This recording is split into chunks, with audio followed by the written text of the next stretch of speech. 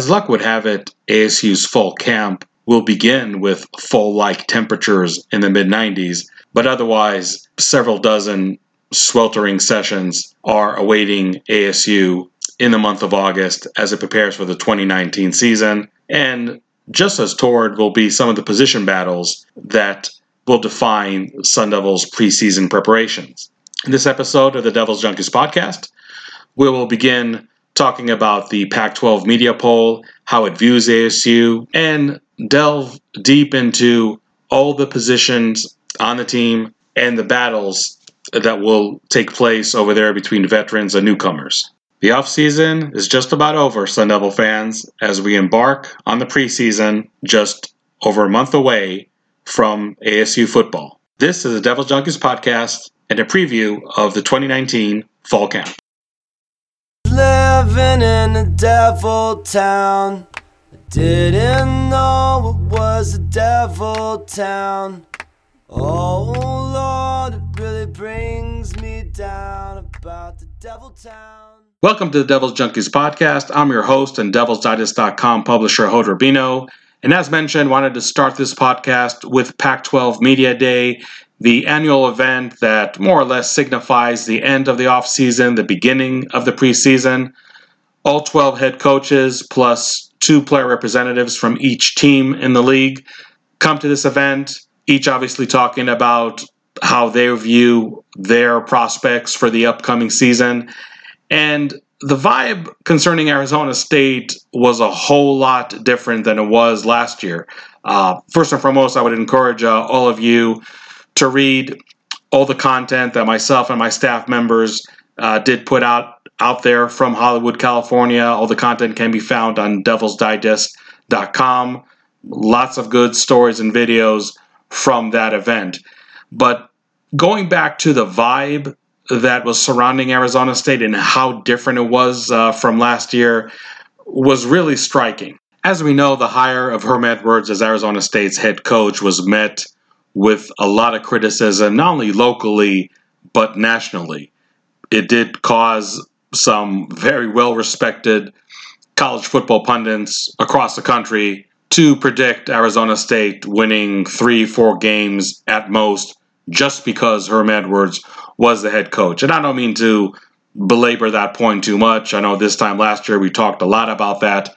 But consequently, Arizona State, if you recall, in the 2018 media poll was picked 6th and last in the South Division. Arizona State, as we know, proceeded to finish 2nd in that division, had the tiebreaker against Utah, just one game less than the Utes, and thus did not win their 2nd Pac-12 South championship since 2013. But nonetheless, even though Arizona State lost some key pieces and quarterback Manny Wilkins, wide receiver N'Keal Harry, defensive lineman Renell Wren, the media at large in Pac-12 country was certainly giving Arizona State much more respect this time around, predicted him to finish 3rd in the South, tied with UCLA. Just to refresh everyone's memory, in the Pac-12 media poll in the South Division, Utah was predicted to finish 1st in that division with 33 out of the 35 votes. USC in 2nd place with 2 first-place votes. Arizona State and UCLA, as mentioned, tied for 3rd. Arizona 5th and Colorado 6th. Just quick thoughts about this poll. I would agree that aside from Utah, you can point to any other team in that division as having some question marks that really need to be answered, some team matters that are not settled, and it's really anybody's guess how they do get settled later on. So in that sense, I really can't blame the writers picking Utah 1st in the Pac-12. As far as USC number 2, it's a team with a lot of talent, but also a team that definitely has some turmoil of their own.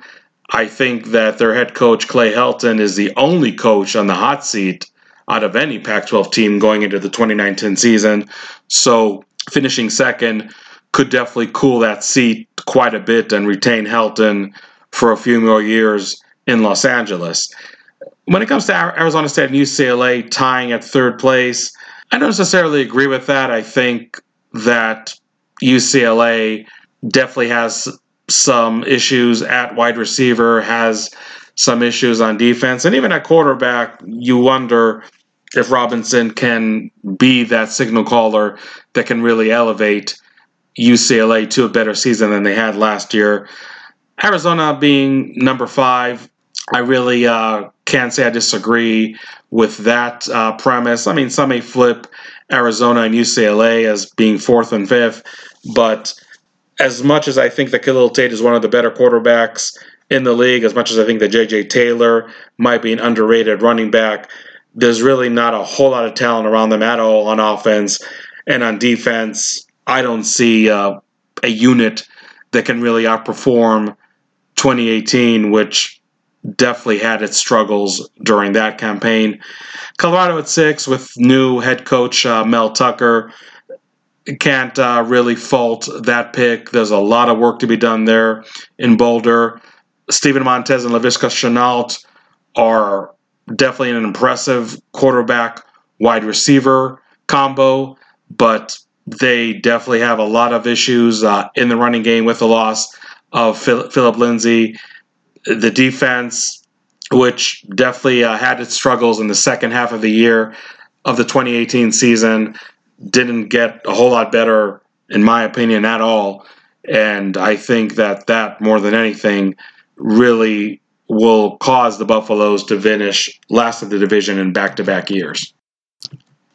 Moving over to the Pac-12 media poll in the North Division, Oregon and Washington split the first place votes, Oregon edging Washington just by 1 point, finishing ahead of the Huskies. And that's going to be really interesting to see if that does indeed materialize. Justin Herbert, obviously not only the best quarterback in the Pac-12, but also someone that could, at worst, be the number 2 overall pick in the 2020 NFL Draft. I still have my doubts of Mario Cristobal and the staff that he has over there to really get the most out of the talent that he has. Had a great recruiting class in 2019, has a great one coming in 2020 for that matter. So I'm really curious to see if Oregon can reclaim its glory years from earlier this decade, or does Washington keep on humming along? I think they lost quite a bit, especially in their defensive backfield, which by far has been the strong unit on that Husky squad for the last couple of years. And there's a really nasty rivalry between them and Oregon, and I think that these poll results, again, having the Ducks just edging the Huskies for that first place pick, is definitely going to make for a very interesting next few months over there in the Pacific Northwest. Stanford being 3rd over Washington at 4th place, I really can't say I disagree with that. Stanford is a team that you can look at their overall talent and nothing really is eye-popping by any means, but David Shaw is David Shaw, one of the best head coaches in this league, at least in my opinion, and he will find a way to get the most out of his talent, maybe unlike a Mario Cristobal at Oregon. And Stanford finishing 3rd in that division is something that I can definitely stand behind, and I think that nobody here in Tempe is shedding any tears of missing Stanford due to the rotation that happens every year in terms of ASU not playing 2 North Division opponents. This year it happens to be Stanford and Washington, and that is a premise that I think a lot of fans, let alone coaches, would definitely welcome. Washington State, as mentioned, in 4th place. They're bringing in a new quarterback themselves. I think they have quite a bit of talent on offense, but if you're looking at Arizona State as a team that does have a lot of pieces in place, which we'll talk about later in the podcast, but still needs to break in an inexperienced quarterback, that definitely gives you cause to pause. And even though Washington State did receive one lone first place vote, I don't see them contending for that division crown by any means. Cal at number 5. It's a really interesting team. a team that I predicted to finish much higher last year than they actually did. And in some ways, it didn't make me look too bad because they really fielded a very strong defensive unit. And that game that ASU is going to play at Cal in late September, that can definitely be quite the landmine because this is a team, again, that from a defensive standpoint can really make your life miserable. And then it's just up to an offense which definitely doesn't have a lot of talent, in my view, really outperforming, really being able to carry this team or at least match the defensive effort. So Cal's definitely going to be an interesting team to follow. And again, just because of their defense being so formidable, I think that they might sneak in a victory or two that may be borderline head-scratching, but nonetheless a victory that was earned first and foremost by a very good defense. Oregon State being picked last in the North, I would say just like Colorado in the South, it's a program in a major rebuilding mode. A lot of changes need to take place, and I don't see them really improving all that much from 2018. So, much like Colorado in the South, I don't think anybody can argue that, at least on paper, Oregon State is the worst team in the North Division. So now that we took a macro view of the Pac-12, let's dive into the team you all love to talk about, Arizona State Sun Devils, looking position by position at the battles that we expect to see in fall camp.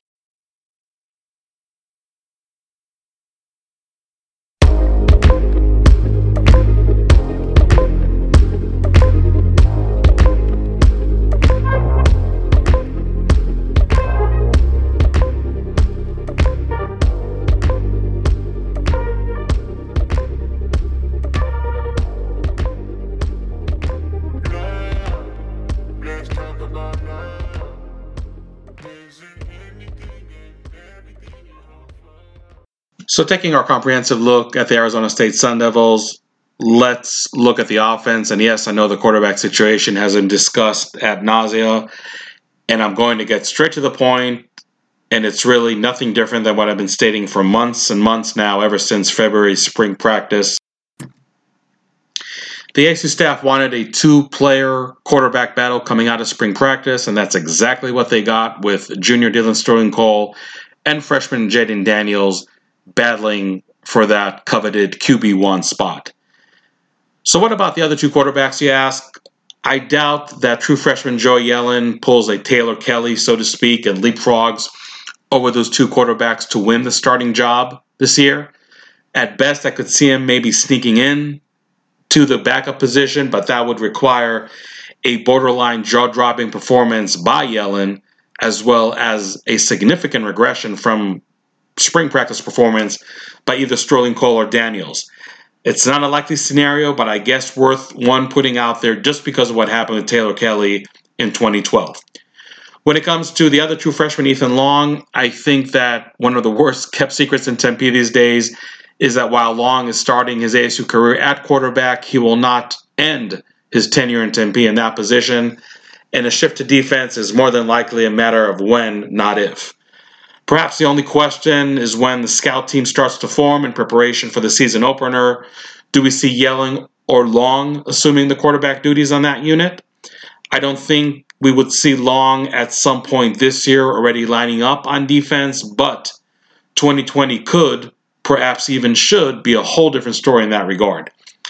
Now, what will it take to win this quarterback battle between Sterling Cole and Daniels? That's a question I know that is in everyone's mind, so let me give you my take. I don't think any of the signal callers is really going to be asked to do too much in this offense, and the reasons are obvious.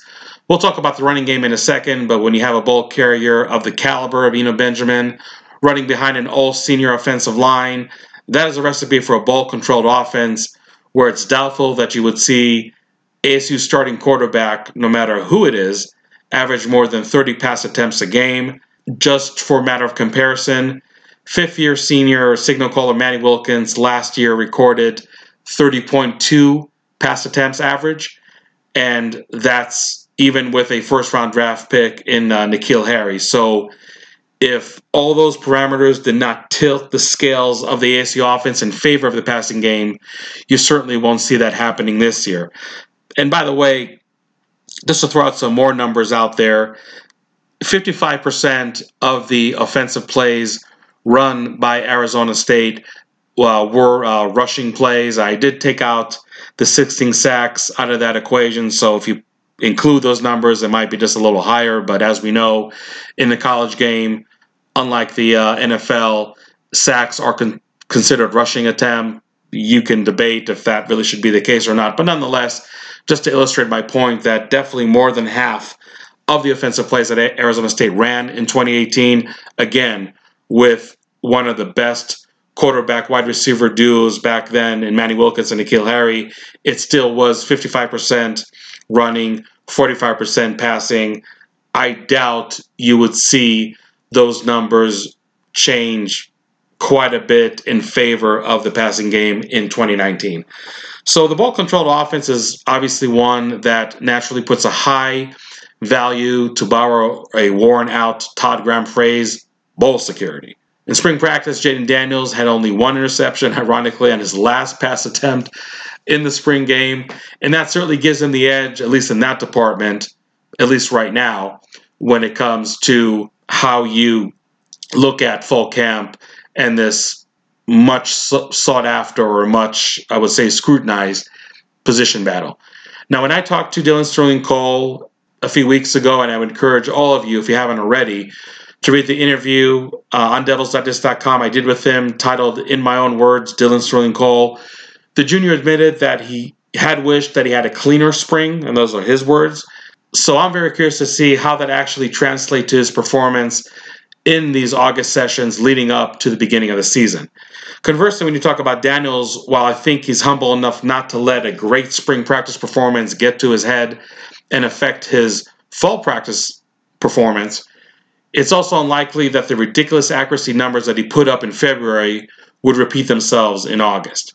There's no doubt in my mind that these two quarterbacks, and really the entire group for that matter, will be asked to do more in the passing game just to get a true evaluation of how the depth chart should be sorted out by those sessions when the coaches do review the film over and over.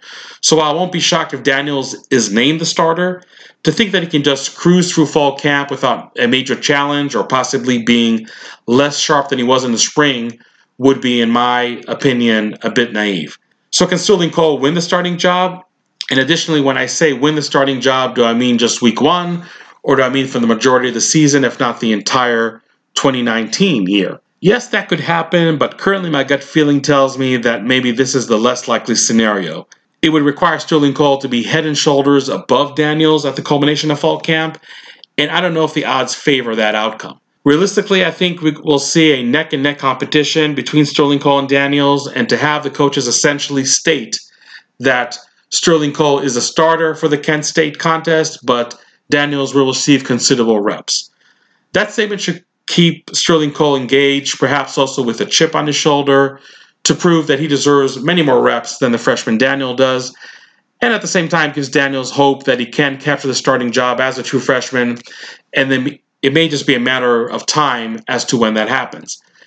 Now, I guess one last scenario we haven't discussed is what happens if Daniels is the one that has had the considerably better fall camp performance than Sterling Cole. In that case, I don't think the staff would really hesitate to name Daniels the starter in week one. Now, true, under that scenario, you may lose Sterling Cole figuratively and literally, and he just won't be a part of the 2019 roster. And now you'll be pressed to have Yellen, another true freshman quarterback, be the backup for his fellow true freshman. That's not an ideal situation at all if you operate by the old football cliche that any team is only as good as their backup quarterback. Now, this isn't a knock on Yellen, but based on what we saw from him until now, I don't think it would be too harsh to claim that if he was thrusted into starting duties, that the Arizona State offense could actually better itself compared to 2018.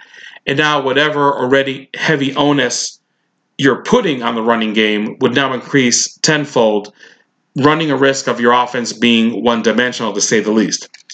But going back to that last scenario, and it is something that I've stated many times before, and again, I don't think it's a military top-grade secret by any means, is that the staff, in my opinion, does ultimately want to see Daniels as a starting quarterback. Whether they want to see that take place week 1, week 3, week 6, that might be open for debate. But Daniels is somebody who is definitely getting the benefit of the doubt from the coaching staff. And the only question is, how does that premise play out? Needless to say, it'll be fascinating, both for the media and the fans alike, to see all that unfold.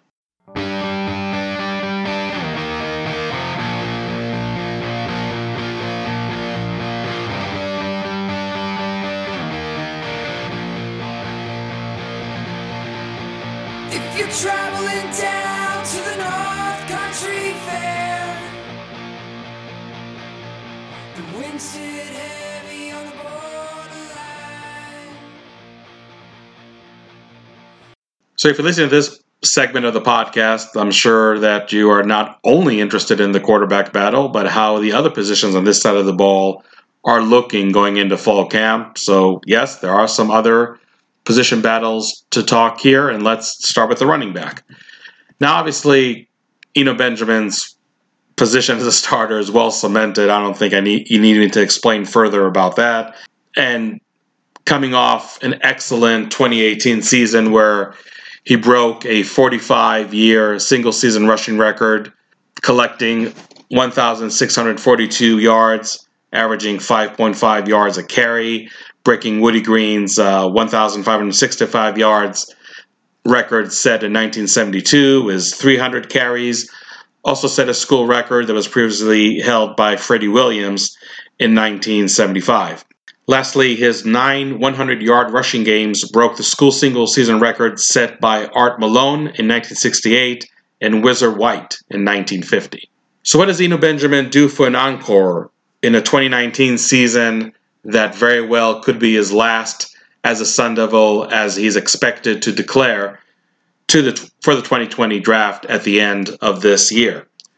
Well, he is definitely going to be asked to be more of an aerial target for the quarterbacks. It goes without saying, and that's putting it kindly, that Arizona State on any given Saturday is going to see 8, maybe 9-man fronts trying to stop Eno Benjamin and the running game. A lot of defenses opposing Arizona State are counting on an inexperienced quarterback, again, whoever that may be, to really struggle, especially in the early parts of the season, and knowing that if they can shut down Arizona State's rushing game, at least in theory, they can really shut down the entire offense.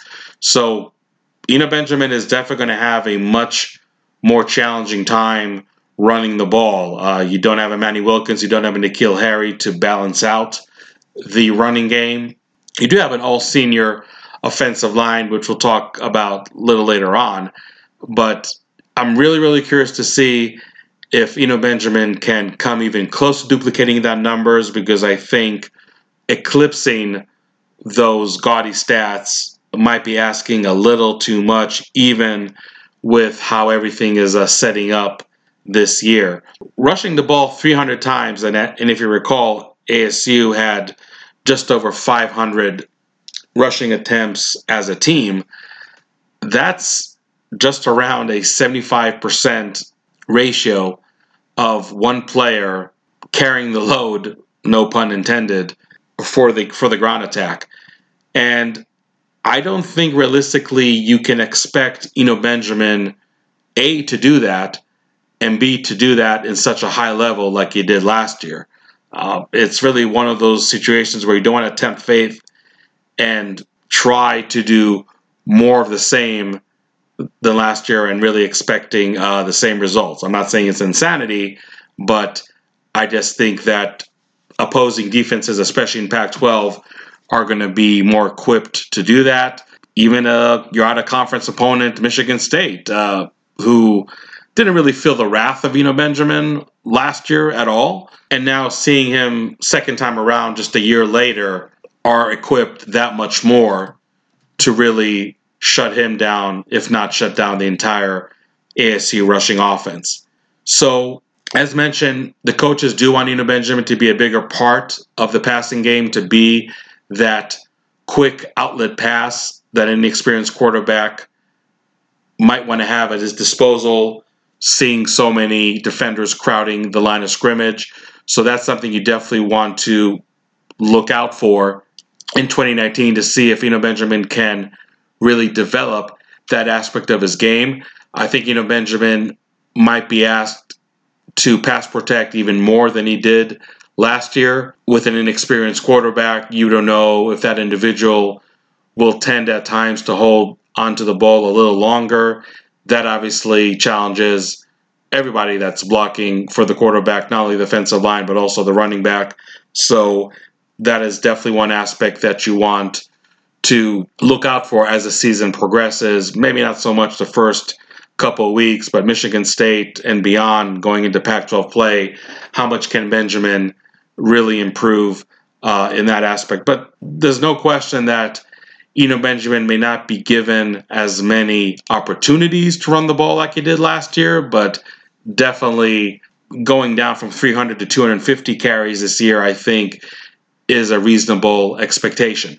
Now, the coaches, at least on paper, definitely want to have a capable number 2 running back. They want to have a player that when they are spelling Eno Benjamin, the ground attack doesn't take a nosedive, that you're not forced to have the situation where, whether it's A.J. Carter or Isaiah Floyd in the game, that the defense already knows and rightfully is able to predict this being a passing down, not a rushing down. So as much as Eno Benjamin is really key to this offense, I would argue that whoever's going to be a capable backup, and the emphasis is on capable, that will really determine a lot about ASU's rushing game, putting up similar numbers, which again may be divvy up in a healthier manner, if you will, between Eno Benjamin and his backup.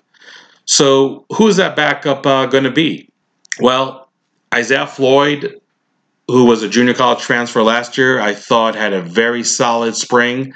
I think that physically he improved quite a bit. So for somebody who is definitely not the tallest running back out there, has proven that he can run pretty well between the tackles. Now, truth be told, that ASU had issues with the defensive line in spring, and that's a discussion we're definitely going to have later in the podcast. So in some regards, you might want to take what Isaiah Floyd did in the spring with somewhat of a grain of salt, but nonetheless, I think that he definitely has the potential to be a capable backup.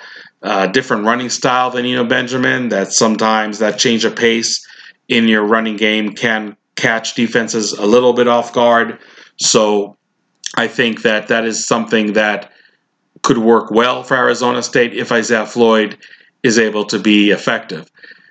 Now, when it comes to the other potential backup to Eno Benjamin, A.J. Carter, he's more of the mold of an Eno Benjamin, a little tall, a little heavier at 6 feet even, 223 pounds. So maybe more of a battering running style than Eno Benjamin, who is definitely plenty physical, but also shows a lot of grace, especially with his signature spin move out there, and really able to do quite a bit of damage in the open fields. A.J. Carter really doesn't have that arsenal of tools, if you will, to his disposal.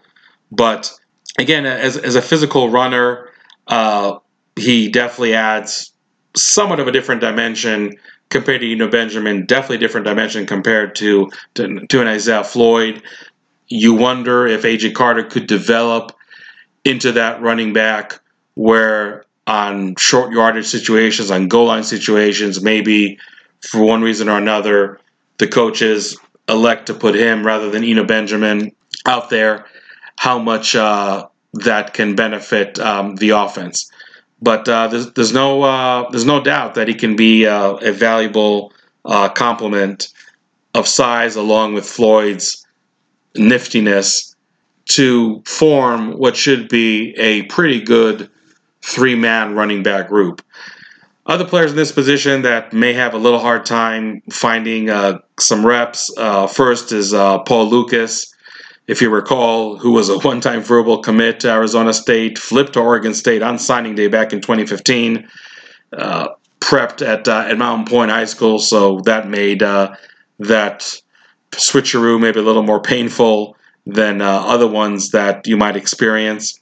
He came back home to run track, but now is just a member of the Arizona State football team. Probably still might do some track later on in the spring. I think Lucas is somebody that is probably going to make more of an impact in special teams as a returner rather than a running back, but somebody who is very similar to Floyd in his skill set. It'll be interesting to see if some way, somehow, he can crack or semi-crack into the rotation as the year goes by.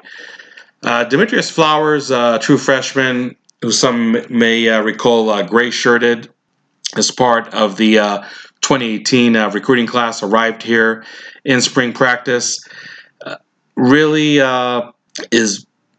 was injured and really carrying an old injury from high school, which definitely affected him in the spring. So hard to really factor him into the rotation of somebody that even can see a token rep here and there. I mean, there's no question in my mind that the four quarterbacks ahead of him are definitely more talented and more deserving of getting reps than he is.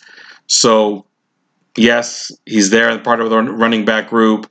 I just wouldn't expect really to see a whole lot from him in 2019, and really maybe 2020, maybe even 2021 at this point is what you can best expect from Flowers in terms of having any significance in the ASU offense. Moving to the wide receiver group, and obviously the question in everybody's mind is, how do you even attempt to replace one of the best wide receivers to ever don the maroon and gold in N'Keal Harry, who was a first-round draft pick by the New England Patriots this last April, and by the way, the first wide receiver selected in the first round by head coach Bill Belichick. That is a very impressive nugget and really shows you how highly he and the rest of the Patriots brass thought of N'Keal Harry.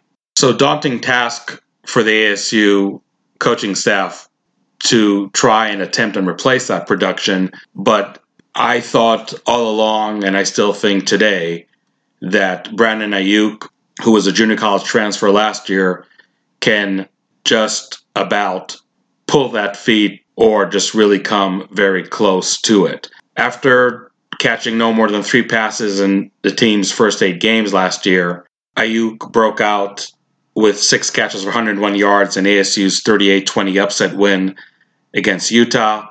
Then, a couple weeks later, in ASU's remarkable comeback victory against its arch-rival Arizona, he had a 100-yard game in that contest. I think what really gave us somewhat of a preview of what we can expect from Aiyuk in 2019 was the Las Vegas Bowl. Now, obviously, a game that was not memorable, at least from an offensive standpoint, where Arizona State was handed by its defense 3 turnovers in the third quarter alone and was not able to capitalize on that, in effect, leading to the loss to the Bulldogs on that day. But Aiyuk had 9 receptions against Fresno State, really showed his prowess also as a kick and a punt returner on that afternoon.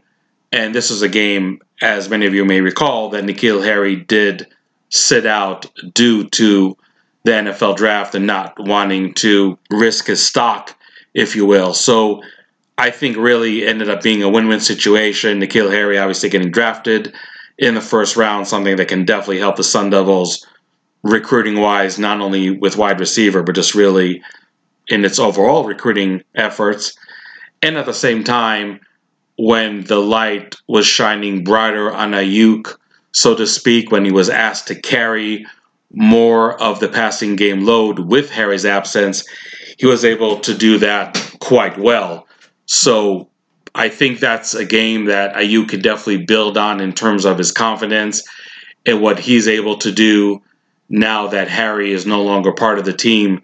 So I think that Aiyuk is definitely poised to have a bigger role, a bigger year for his team. Again, if he comes close or not to duplicating Harry's numbers from last year, that remains to be seen.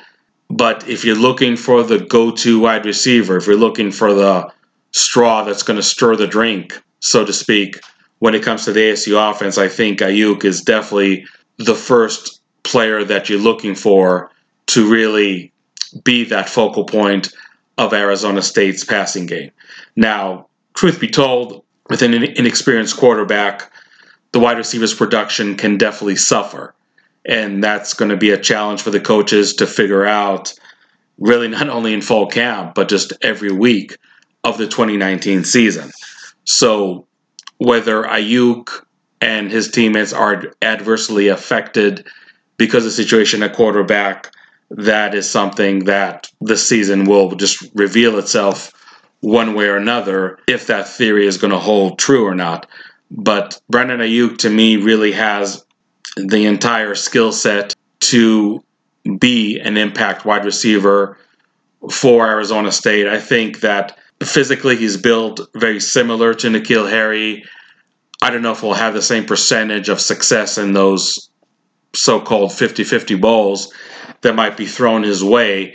But at the same time, I think, and not that Harry was really slow of foot or anything like that, but Aiyuk, at the end of the day, is a more explosive wide receiver than N'Keal Harry, can do more harm to opposing defenses in the open field. So that facet of his game, along with the physical aspect of his skill set, really complement each other quite nicely. And again, I expect big things from Aiyuk. I know the coaches feel that way too. And to see Aiyuk, for whatever reason, underachieve in 2019, A, would be very disappointing, and B, could be absolutely detrimental for ASU's passing offense. Now, ironically, the highest expectations are placed in Aiyuk, who, even though as a senior, at the end of the day, is only a second-year player in the program. And there's some players that have been here longer that could also be major factors in ASU's passing game. The first player I want to talk about is Frank Darby, by far the most talented downfield aerial target that the Sun Devils will have at his disposal. His career average is 21.8 yards per reception, and that's something you definitely expect from a wide receiver who does a good job of stretching the field. Now, I think the challenge for Darby is not to be that one-trick pony where he's always going to be on a go route, on a post route, and not be able to be effective on shorter and medium routes. I think that's really what Darby needs to prove, first and foremost for himself, but also for the coaches, so you can have a wide receiver that can be on the field on dozens and dozens of snaps, but also give the defense different looks aside from just being that wide receiver that wants to stretch the field, wants to drag a defensive back or sometimes two with him, and really be somebody that can prove to be as versatile as possible. He's also somebody that really needs to prove a lot with his consistency. As mentioned, when you have a forte with one or two very specific routes that really present themselves in a very similar manner, it's really easy to be inconsistent. I mean, the quarterback is out there heaving 20, 30, 40-yard balls down the field, and you either make the catch or you don't. And that's where Darby needs to show that he can be the wide receiver that can really be effective in a complex route tree. So this is definitely a big year for Darby. Much like Aiyuk, I feel like he can really break out this year, and it's really going to be interesting to see how much he can capitalize on his God-given talent to not only be a more dependable wide receiver, but also a more well-rounded wide receiver. when you look at Kyle Williams, you're not going to find a higher IQ player and person for that matter on the entire team. The senior has had a very interesting career where he saw his productivity drop quite a bit from 2017 to 2018. Had 66 receptions and 763 yards in 2017 and 7 touchdowns. And last year, those numbers fell to 44 catches, 449 yards, and only 2 touchdowns.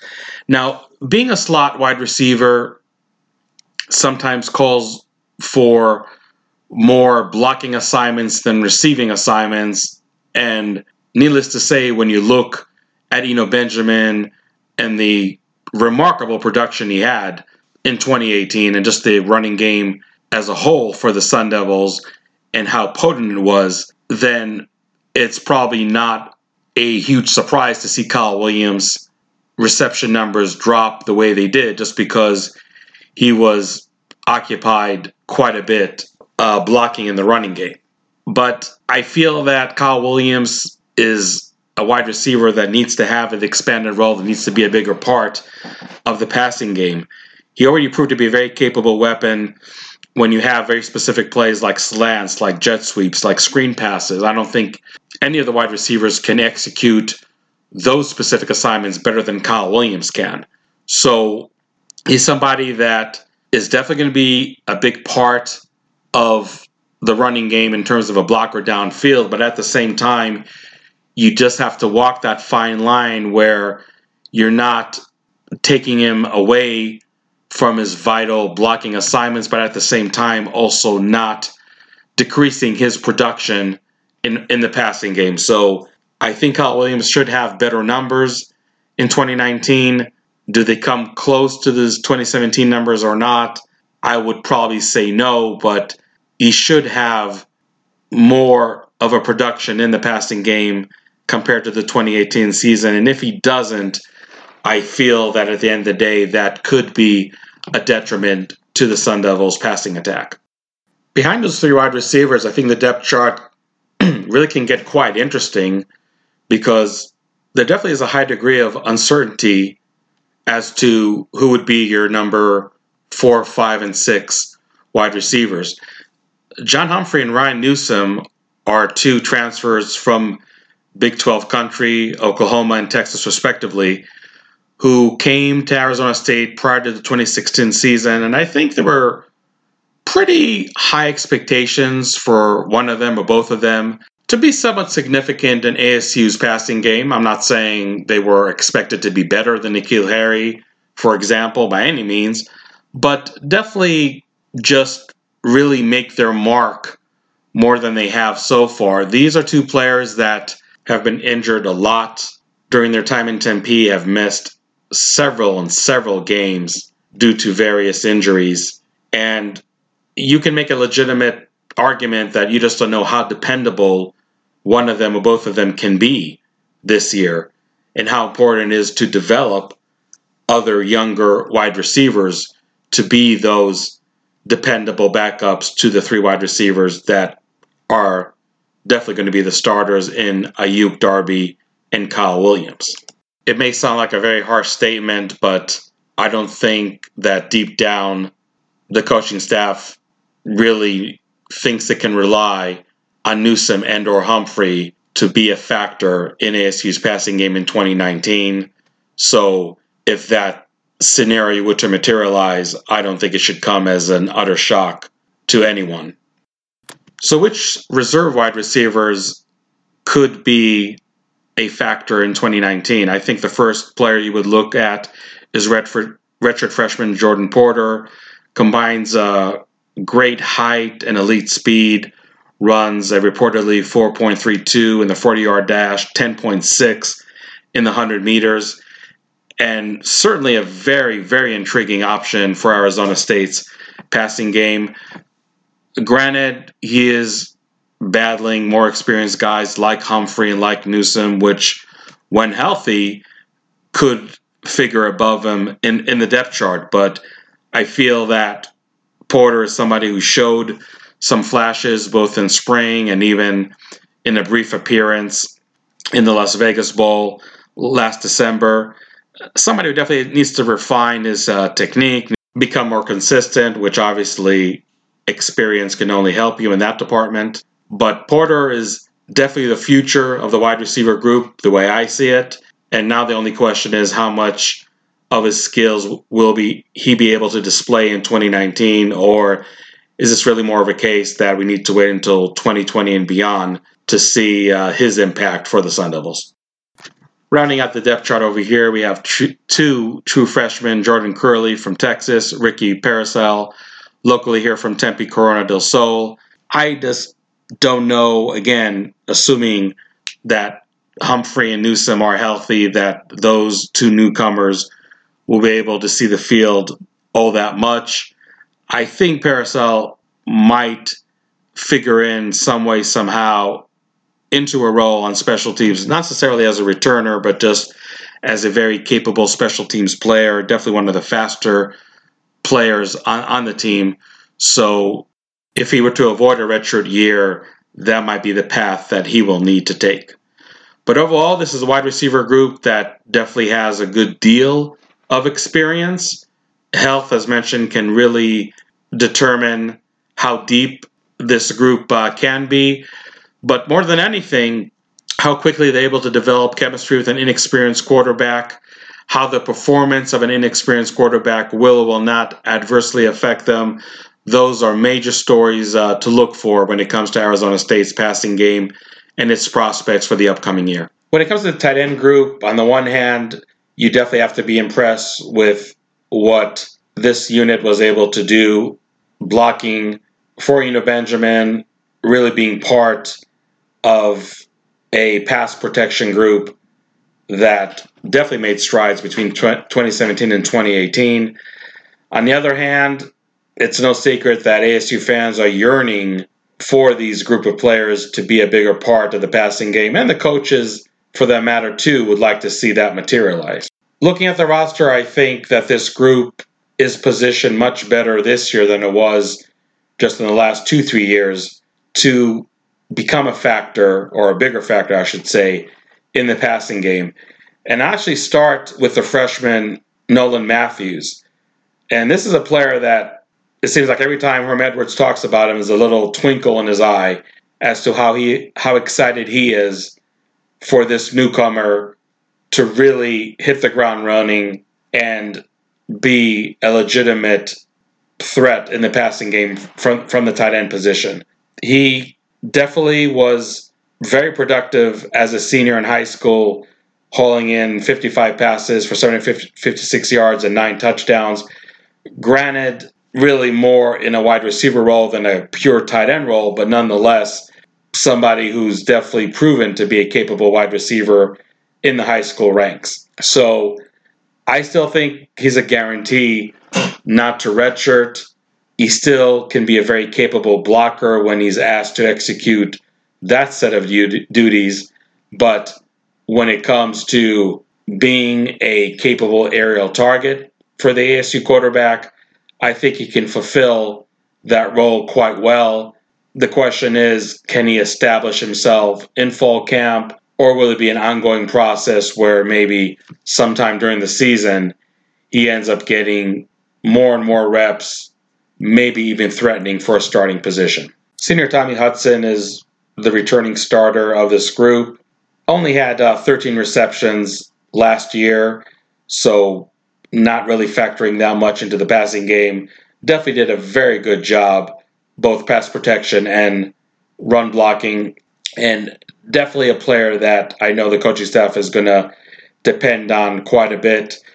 The question for him is, can he further develop himself as a capable wide receiver? Because if he can be a true, well-rounded tight end, then it doesn't matter, I guess, how quickly Nolan Matthews can learn the offensive system and be a capable both blocker and receiver from his tight end spot, because I think that Hudson can definitely hold off Matthews if he can develop himself as a better receiver.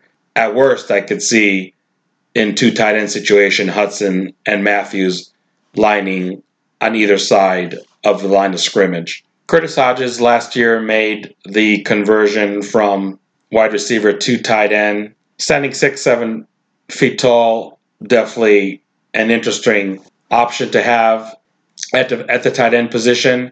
He showed some flashes as a wide receiver in 2017 in the fade route. Didn't have that much success in 2018. I think this is a move that will do him well. It seems like the coaches are very happy with the way he's playing at tight end. And somebody that if Matthews develops a little slower than expected, then that could probably signal good news for Curtis Hodges and his number of reps on any given Saturday. Rounding out the tight end group, we have Jared Buback, a player that did not even play as a tight end in high school. I think that really caused his slow development, learning the position on the college level. And even though I don't think the tight end position has had great depth in the last few years, that still did not help Buback's prospects in seeing significant playing time week in and week out. He did show some flashes in the spring, so I'm interested to see how much he can carry that perceived momentum into fall camp. But a strong fall camp by Nolan Matthews, Curtis Hodges continuing to develop would probably spell bad news for somebody like Buback. Last player at the position is Mark Walton. He's somebody who was moved to the defensive line in the spring out of necessity just to have some bodies over there. You could probably expect him to return back to the tight end position, but he is definitely somebody that's buried pretty deep in the depth chart right now. At the end of the day, time is still on his side as an underclassman and someone who's definitely going to have to patiently wait for his turn to make his presence known on the ASU offense.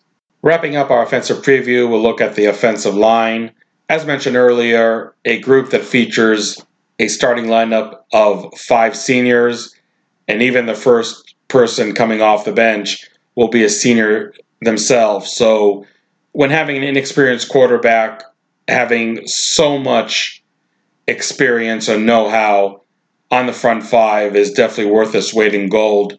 And I definitely would expect Arizona State's pass protection and run blocking, for that matter, to be at the same level of competence as it was in 2018. The offensive line is anchored by Cole Cabral, a legitimate prospect at center. It's rare even at the next level to see a center that stands 6'5", so to have that on a college team is definitely a huge, huge benefit for the front 5. Cole Cabral only played full-time center last year, did not give up a sack, and was really able to make that position change along the line very, very successfully. And Arizona State is absolutely fortunate to have such a capable player being the leader of its offensive line. Now, even these 2 players are seniors, Stephen Miller at right tackle and Zach Robertson at left tackle. These are 2 individuals that really haven't played the tackle position on a consistent and successful level throughout their tenure at Arizona State. I'm not saying this is necessarily a huge red flag or warning sign for the offensive line, but something that is definitely worth noting. And I think that if there's any aspect of this group that may cause position coach Dave Christensen not to sleep all that well at night, it would probably have to be that. Steve Miller is somebody that I think played very well as guard, is one of the better linemen on the team for sure. But again, can he play that tackle position at a high level? That is something that is a bit of a question mark. Zach Robertson is one of the highest rated offensive linemen in recent memory that Arizona State was able to land, and somebody who certainly has not played up to his capabilities for most of his ASU career. So now, assuming the ever important position of left tackle, especially protecting the blind side of an inexperienced quarterback. That seems as a monumental task for somebody like Robertson that really has not been a proven dependable player for Arizona State. So the fact that he's playing left tackle surely isn't part of just the necessity of it, because there's really not a lot of experience at all when you look at the second team offensive line. But Zach Robertson is really in a position where he's either going to sink or swim, and his performance is one aspect that you cannot overstate its significance in the overall performance, not only of the offensive line, but also the running game, and also the number of sacks that this group is going to yield. Again, having an inexperienced signal caller, that is something that can definitely factor in if you as a left tackle cannot perform at a high level each and every week. All in all, if there's one player that can really either shut up the critics or prove their point from the last few years painfully right, that is definitely offensive lineman Zach Robertson. When you look at the guard position, on the one hand, you have Alex Losoya at left guard, definitely cemented as a starter. Really remarkable to see a player that ascended quite surprisingly in 2018, and definitely a player that I would say there wasn't really much hope or promise in his prospects to be a significant player on the offensive line. And we talk about Zach Robertson needing to prove the critics wrong. I think Alex Losoya already has done that in 2018. When you look at the right guard position, this is really the only true position battle you have on this unit between Roy Hemsley, who transferred from USC last year, and Cade Cote, the local product. It's really a flip of a coin as to who's going to start and who's going to be a reserve player to start out the 2019 season. Cade Cote, I think, much like Alex Losoya, is a player that probably wasn't much expected from him last year. I'm not saying he performed at the level of Losoya, but definitely showed enough flashes to now contend for a starting job. But as you know, it takes two to tango, and Cade Cote being in position to be a starter is also a function of Roy Hemsley not really being consistent in his level of play. I thought I had a really up and down 2018 season, and time will tell if he can grab that starting job from Cade Cote, either to begin the year or maybe down the road. But both Cote and Hemsley should see quite a bit of playing time, I would think, and it's just a matter of how the reps on game day are distributed between both of them. The depth chart behind them is painfully young. Jared Bell, the redshirt freshman, is slated to be the backup center to Cole Cabral. Spencer Lavelle and Ralph Frias are two redshirt freshmen that are going to line up at tackle. Donovan West, the true freshman who arrived here for spring practice, is going to be at guard, one of the options for Dave Christensen and this unit. Cody Shear, a transfer from Oregon, could be an interesting option here as a reserve guard and a player that could capture a starting role in 2020. As we speak, we do not know if the NCAA is going to rule him eligible for the 2019 season or whether he's going to have to sit that year out. But if he is eligible to play this year, I think could actually be more valuable than one may think, again, just because he does have some experience under his belt. Even though he hasn't played at Oregon due to injuries, he's still an older player than the other reserves that Arizona State has right now at its disposal. Running out the depth chart, the true freshmen who are locked to redshirt, Roman DeWeese, the local lineman from Chandler Basha, Ladarius Henderson, and Ben Scott. So now that we covered all of the various position groups on offense, let's start talking some defense. Mama Mavis, oh mama, they try my patience. Is gone, who is left to save us? We mourn, I'm praying for my neighbors. They say the devil's at work and is calling favors. You say I'm dangerous, I speak for the nameless. I fly with the vultures, I be with them bangers. If change don't come, then the change won't come. If the bands make them dance, then the rain gon' come. Am I passing to the light? Look into your eyes. All the world is out of your head. You got to die a little if you want to live. Change come. So when we look at Arizona State's front six, we definitely have quite the contrast between the defensive line and the linebacker units. Our latest article on the front page is a great defensive preview by our staff member Joe Healy, and the title of his article says it all.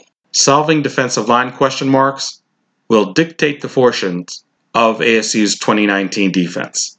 It's no secret that in spring practice, it was borderline painful to watch this ASU defensive line, and it's really just a weird situation where you only had 3 returning scholarship players on the team. You had to convert 2 players from offense in Mark Walton and Corey Stevens. You had a player coming off a redshirt year in Michael Matu, so it actually ended up being a pleasant surprise. More on that a little later, but the numbers were painfully thin. 2 of the players returning, Shannon Foreman and George Lee, suffered some injuries which didn't even allow them to participate in all 15 sessions of the spring. So it was really a weird and frustrating situation, I'm sure, for the ASU coaches and really also for fans to watch, trying to get some kind of grasp of what this defensive line is going to look like in 2019. And spring practice did not provide any answers, and that's an understatement. So needless to say that this is one group that's going to rely heavily on its newcomers. But before we talk about the new blood, if you will, on the defensive line, let's talk about the returning players who definitely going to be a significant part of how well this unit is going to fare in 2019. And first and foremost, we'll talk about Jermaine Lole, the sophomore defensive end who really was one of the biggest surprises as a freshman. He didn't start until his 10th game, but he did not relinquish that role either the rest of the way. And even though he doesn't have the experience as guys like Foreman and Lee, he is absolutely a lock to be a full-time starter this year. Doesn't really have imposing size for defensive ends at 6'2", 282, but is quite explosive both in pass rush and run stopping. He plays with pretty good leverage, and more importantly, really has a violent streak that you necessarily don't see with such young players. And I think that is something that helped him quite a bit have the impact that he had as a newcomer in 2018. George Lee, even though he's a senior, followed a similar path of that of Jermaine Lole and was a reserve for the majority of the season. But when he did start for the last final games of the year, he came on really, really strong and was definitely one of the better players on this side of the ball. He received in the team banquet the Curly Cup Outstanding Lineman Award, so I think that says a lot of how the coaches viewed his contributions, even though they came much later in the year. He's definitely somebody that has a good chance at maintaining the defensive end role opposite Lole. I think that he's somebody that really benefited quite a bit when he was shifted from the inside to the outside. He's a pretty quick player for somebody who stands 6'3", 275, and somebody that also has that nice balance between being a pretty good pass rusher and also being very good against the run. When I look at Shannon Foreman, I would say compared to Lee and Lole, he's one returning play here that might be in jeopardy of losing his starting position, and I'll talk about that in a few minutes as to why. But he's somebody that actually appeared in all 13 games, started out at defensive end, then he moved inside, and at 6'2", 304 pounds, he's definitely suited, at least physique-wise, for the nose tackle position. But he's really one of those nose tackles that is more nimble than physical, and I think that's one reason why he's going to have to battle quite a bit to show that he is worthy, for lack of a better term, of being the starting nose tackle for Arizona State. I think that even if he ended up being a 2D player, he could be a valuable commodity for Arizona State. And when you talk about the off-season strength and conditioning program and how vital it is for the team as a whole, there's always some individual players that segment of the off-season becomes much more crucial to their development and to how well they're going to play in 2019. And if I have to, had a top 5 players in that category, I think definitely Shannon Foreman would be in that group. If he was able to improve his strength considerably from last year, then he's somebody that would be a very valuable component of the ASU defensive line.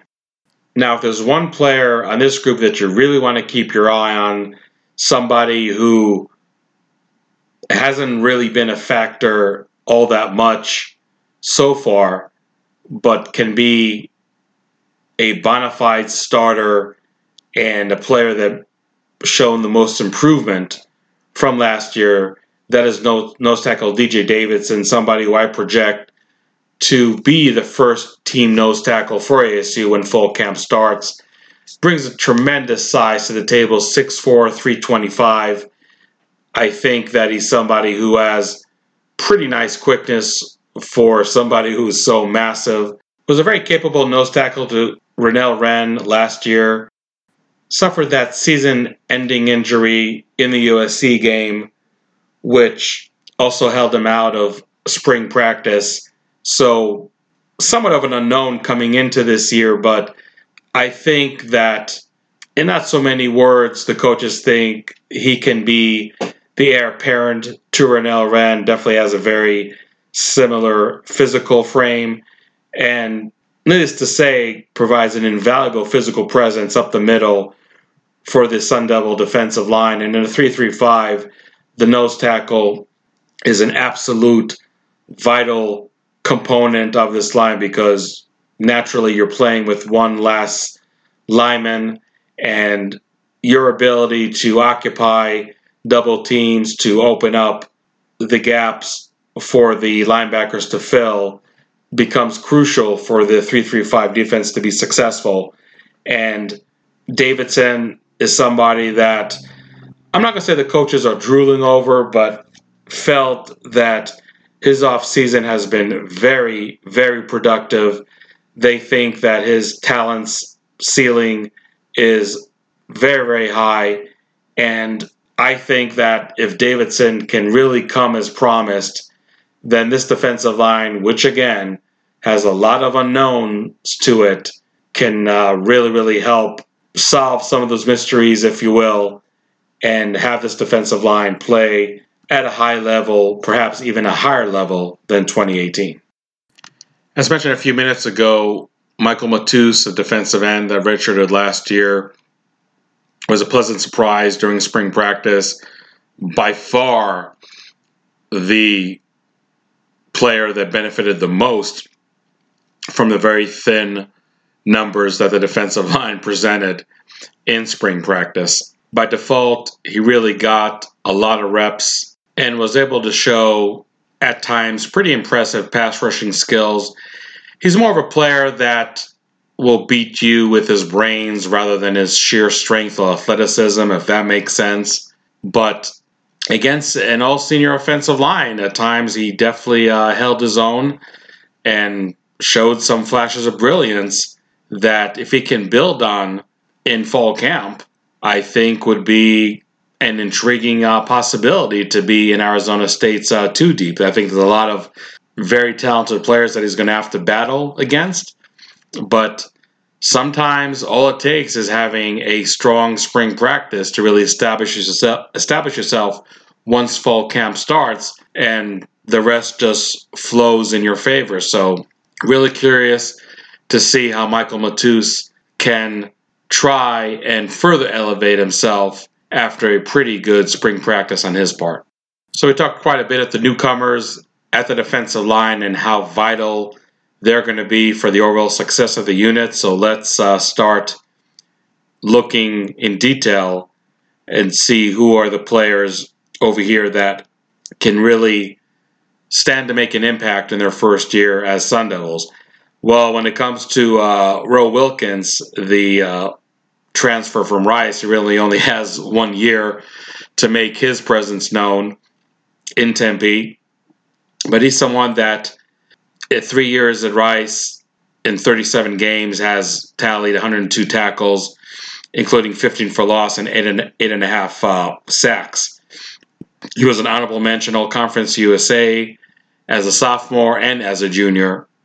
And actually coming to ASU in a bit of an upswing, because just about half of his tackles came in 2018, where he had a career best 50 tackles and a career high of 8.5 tackles for loss. So I think this is a player that at worst is going to be a valuable depth guy at defensive end, but at a position that doesn't have a lot of experience, to have a graduate transfer like Wilkins, I think can be greatly beneficial for Arizona State. TJ Pasifea is a junior college transfer that chose ASU over Arizona, so I'm sure that makes him a fan favorite immediately.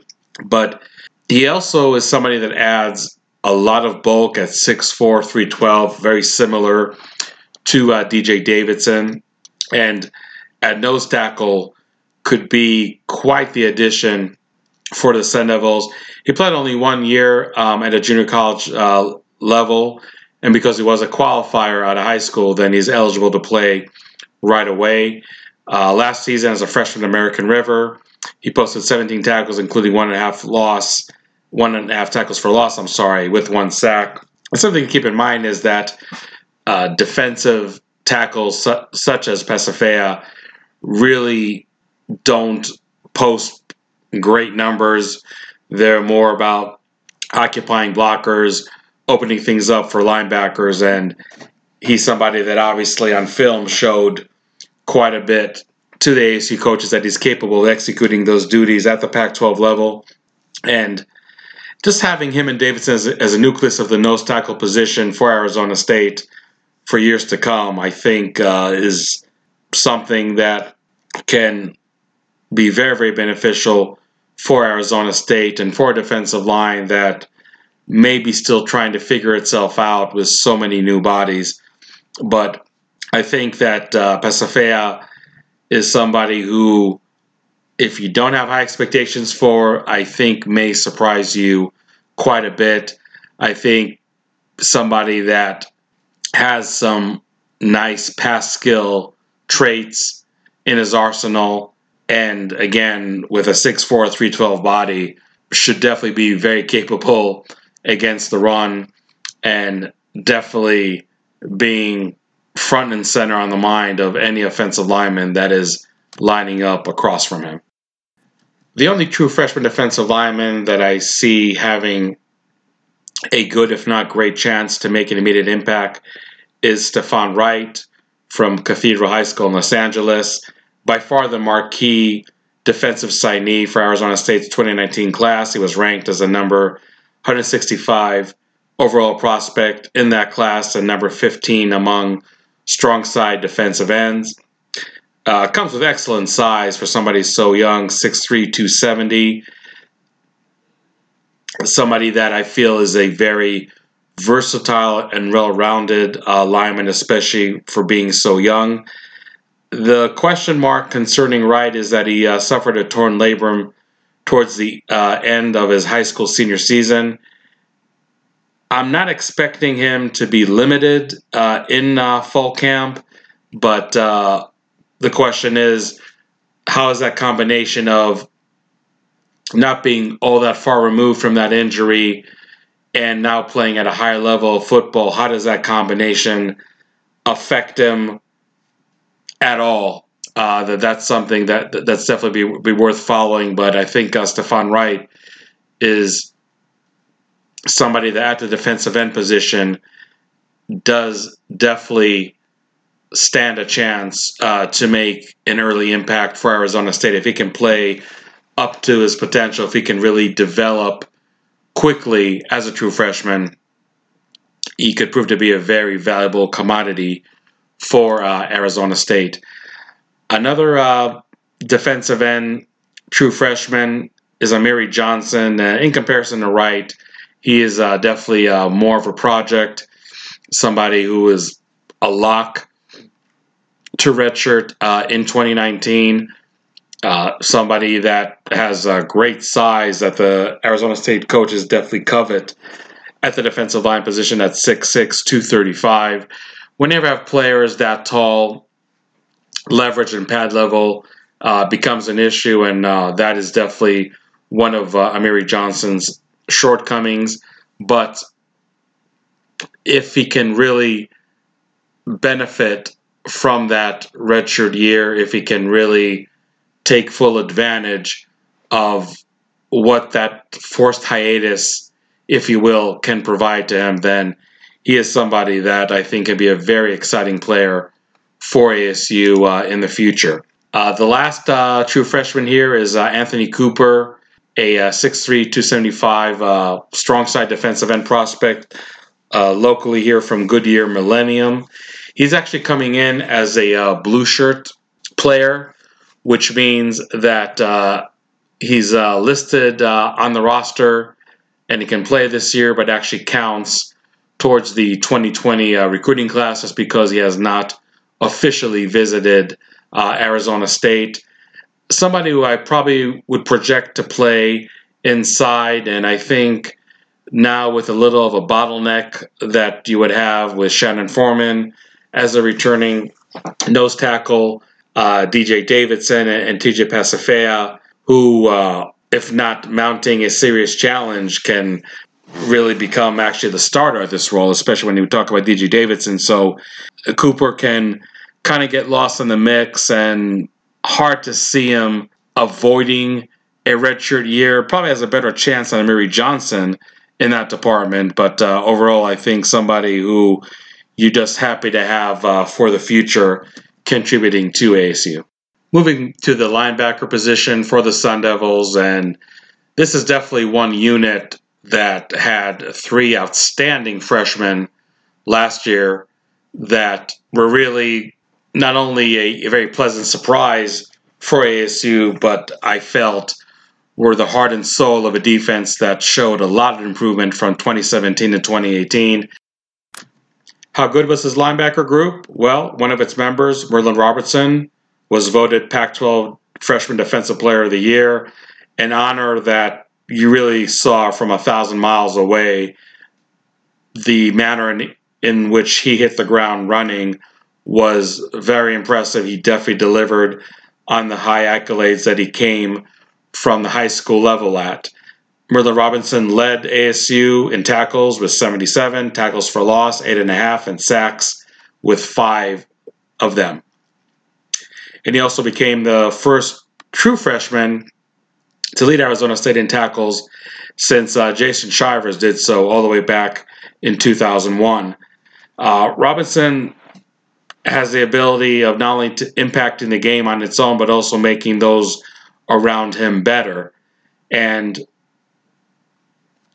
when he was absent for that first half in the road game against Oregon due to a targeting penalty that he suffered the week before, you could see how his teammate Darren Butler was affected by it, because that first half where Robertson was sidelined, Butler, who had a great freshman season himself, was kind of struggling to find himself. And once Robinson entered the lineup in the second half, not only did he have an immediate impact on the game by the first 3-4 snaps, but Butler's game elevated that much more. Robertson is somebody who has great size at 6'3" for a linebacker.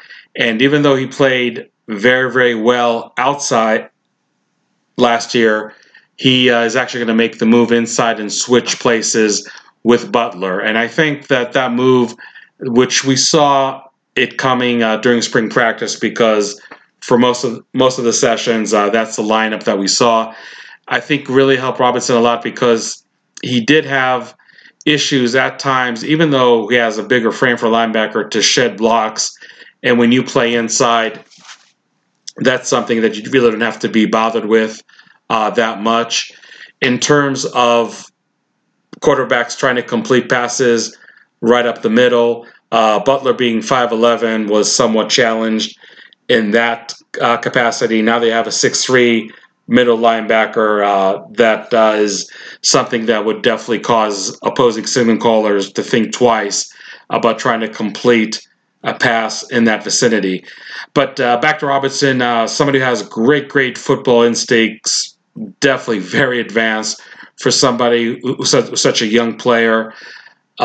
Somebody who I don't feel even has shown how physical he really could be, just because as a freshman you're not able to be in the strength and conditioning program all that long, and now having that 1-year program under your belt, I expect to see a much more physical Robertson, but somebody who also can balance with quite a bit of agility, and definitely is going to have athleticism that's going to be above average for that middle backer position, and I think that can create some matchup problems for opposing teams. So Robinson is a guy that definitely makes you excited to see what's in store in 2019, and now with a new position at Mike linebacker is definitely poised to have just as good as a season as he had in 2018. So we mentioned Darren Butler a couple of minutes ago, and really, if it wasn't for Robertson, I think we were talking about Darren Butler being the most impressive freshman on the ASU defense in 2018. He started all 13 games. This is a player that was barely recruited out of high school. Give a lot of credit to position coach Antonio Pierce, who coached against Butler while Pierce was the head coach at Long Beach Poly. He knew how good of a player he is. He knew that this was a case where he had to look past the measurables and don't be concerned about a linebacker that's around 5'10", 5'11", but see actually what he brings to the table in terms of skills. What I like about Darren Butler is that just having that mentality of being overlooked, just having that mentality of not looking like an Adonis at linebacker really shaped into the player that he is today. And to notch 70 tackles as a true freshman, to play over 750 defensive snaps the entire year, those are feats that are definitely the exception and not the norm when it comes to true freshmen all around the country, especially true freshmen that are much higher rated than Butler was. I personally really like the brute strength and a bowling ball playing mentality that he plays with. And I think the fact that moving him to the outside, I mean, sure, Merlin Robinson and his skill set being more suited for the inside is part of that move. But moving Butler to the outside definitely shows the coach's confidence in his mobility, in his agility to be that sideline-to-sideline linebacker that is able to successfully cover receivers coming out of the backfield or coming on slant or screen routes. And also Butler proving to be a very good run-stopping running back can certainly be an asset for plays that opposing offenses would run in terms of stretch plays or just plays off tackle. You have a very capable linebacker in Butler who now can combine his strength with his mobility. Now, when it comes to the projected third starting linebacker here, this is where things get really interesting, and you have a battle between a fifth-year senior and a sophomore who last year, as a redshirt freshman, really bursted out of nowhere onto the scene to have a solid 2018 campaign. So let's start with the older player, fifth-year senior Kalen Kearse-Thomas, who stepped into the first-string duty in the spring as sophomore Tyler Johnson was out with a shoulder injury. And Kearse-Thomas played so well, was in the best shape he's ever been as a Sun Devil, and performance-wise definitely turned a lot of heads. He earned so much praise from his coaches that his position coach Antonio Pierce said back in the spring that he was the only penciled-in starter of the group. Now, obviously, I think some of it was really to light a fire under players like Butler and Robertson to step up their game in the spring, which I think eventually they did. But Kearse-Thomas, whether it's improving his physique, whether it's improving the knowledge of his game, is definitely in the best position that he's been ever since arriving at Arizona State. He's always been a linebacker that's been lost in the mix, backing up players in previous years like Christian Sam and DJ Calhoun. And last year just had, on the one hand, a player like Tyler Johnson outperforming him, which was a surprise, I guess, to some. And also having a guy like Merlin Robinson, who really came as advertised and was a sensational freshman. But Kearse-Thomas, I think, just took all those, I don't know if frustrations is the right word, to heart, and was determined not to transfer out like some other players did at this position, and really try his best to leave Arizona State with a blaze of glory. And if spring practice is any indication, he just might do that. He's definitely playing at a level you would expect a veteran player to play at. He is somebody who is a very good pass rusher. For being a linebacker, I would say that overall agility is better than the other outside linebacker in Darren Butler. Now that he's more physical, I think that really complements the mobility factor that he can bring to the table, and he really has the opportunity to have his best year as a Sun Devil also be his last year. This story is kind of shaping up as some ASU defensive backs back in 2012, if some of you recall, players like Deveron Carr and Keelan Johnson, who were basically ghosts, if you will, for the first 3 years of playing at Arizona State. And their senior year definitely were able to step up their game quite a bit and become factors in the ASU defense then. And I think Kalen Kearse-Thomas is definitely headed in that direction. So back to Tyler Johnson. He is somebody that definitely has an NFL body, and I also think an NFL ceiling potential. At 6'4", 258, he definitely passes the eye test and then some. And this wasn't a matter of somebody who just relied on his physicality. I think he's somebody that really benefited from the 3-3-5 scheme change. The ASU coaches wanted to have somebody with defensive end size line up at linebacker, and Johnson, who is plenty athletic for somebody his size, was able to have a solid season with 8 tackles for loss, 4 sacks, 38 tackles overall, and somebody who played much more in the last half of the season than he did the first half. It was easy in some sense to get overshadowed by his fellow newcomers in Butler and Robertson, but I really think that he made a name for his own and definitely proved that he was just as valuable a commodity in the linebacker group as Butler and Robinson were. He's somebody that I think the physical tools are there.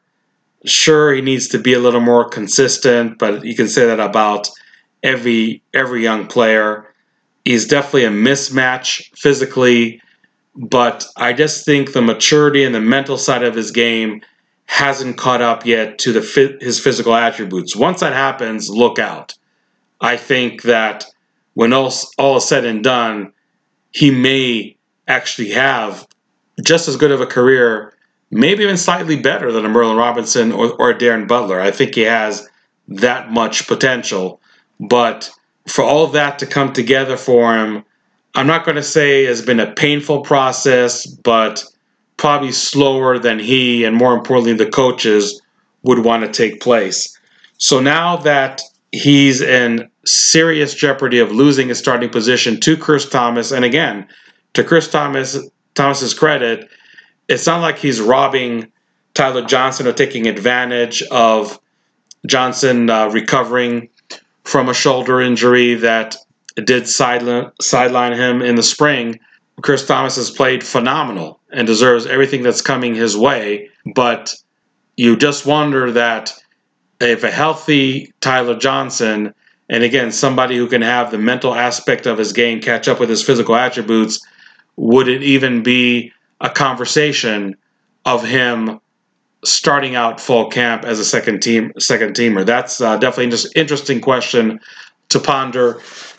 And it could be that Tyler Johnson just has a improbable role changing, going from somebody who ended 2018 as the penciled-in starter that Chris Thomas was bestowed with that title in the spring. Now it becomes just a valuable player off the bench. Time will tell how all that unfolds. You always talk about the handful or so players that need to have a huge fall camp, and I think Tyler Johnson is one of them. If he can regain his performance from 2018, and again, just make sure that from the neck up, he's able to be in a better state of mind, no pun intended, he will certainly prove that he could be quite the asset for this ASU linebacker group.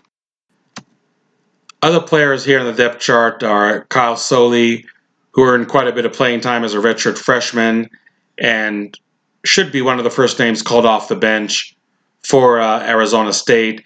He's somebody that consistently earns the praise of both Pierce and defensive coordinator Danny Gonzalez, and I would fully expect him to be at the rotation at outside linebacker. One player that also caught a lot of praise is newcomer Case Hatch, who prepped over here locally at Gilbert Perry, went to an LDS mission following high school, and defensive coordinator Danny Gonzalez commented that usually when you have players coming off a mission, it's quite evident to see how out of shape they are for understandable reasons. But he joked that Case Hatch must have been in some kind of special LDS mission, because it looks like he was able to work out for the last 2 years, and physically he definitely came quite prepared, or more prepared than folks thought he would, for spring practice. I think he can prove to be a very capable backup Mike linebacker to Merlin Robertson, and don't be surprised when the situation calls for it on offense to see him line at the fullback position. I think that is something that could reveal itself later on in the 2019 season. Also somebody that I think could do a fine job on special teams as well. So maybe not a huge name to be surprised by in spring practice, but I think Case Hatch is somebody who has pretty much cemented his position as a second teamer on this ASU defense. Then you have two players coming off a redshirt year, Eli Doyle and Stanley Lambert. Doyle is somebody who moved from the secondary to the linebacker this spring, and I think is a player that is going to have to be extremely patient, still develop at a rate where the coaches would see a bright future for him. But when we talk about players that might wait even until 2021 to really make their presence known, I think Eli Doyle certainly falls in that category. Stanley Lambert is kind of an unfortunate situation because he is one of the bona fide athletic freaks on this team. Just because the linebacker group was pretty much set, he wasn't able to play a whole lot, but luckily did not play over 4 games, so was able to preserve his redshirt season for the 2018 campaign. The unfortunate part here is that he suffered a very serious knee injury during bowl preparation and was out for spring. His availability in fall camp might be rosier than initially thought, and I think midway through fall camp we should see Stanley Lambert practicing without limitations. I don't know how much that may or may not translate into capturing a position in the 2 deep once the 2019 season commences, but somebody who definitely has loads of potential over here.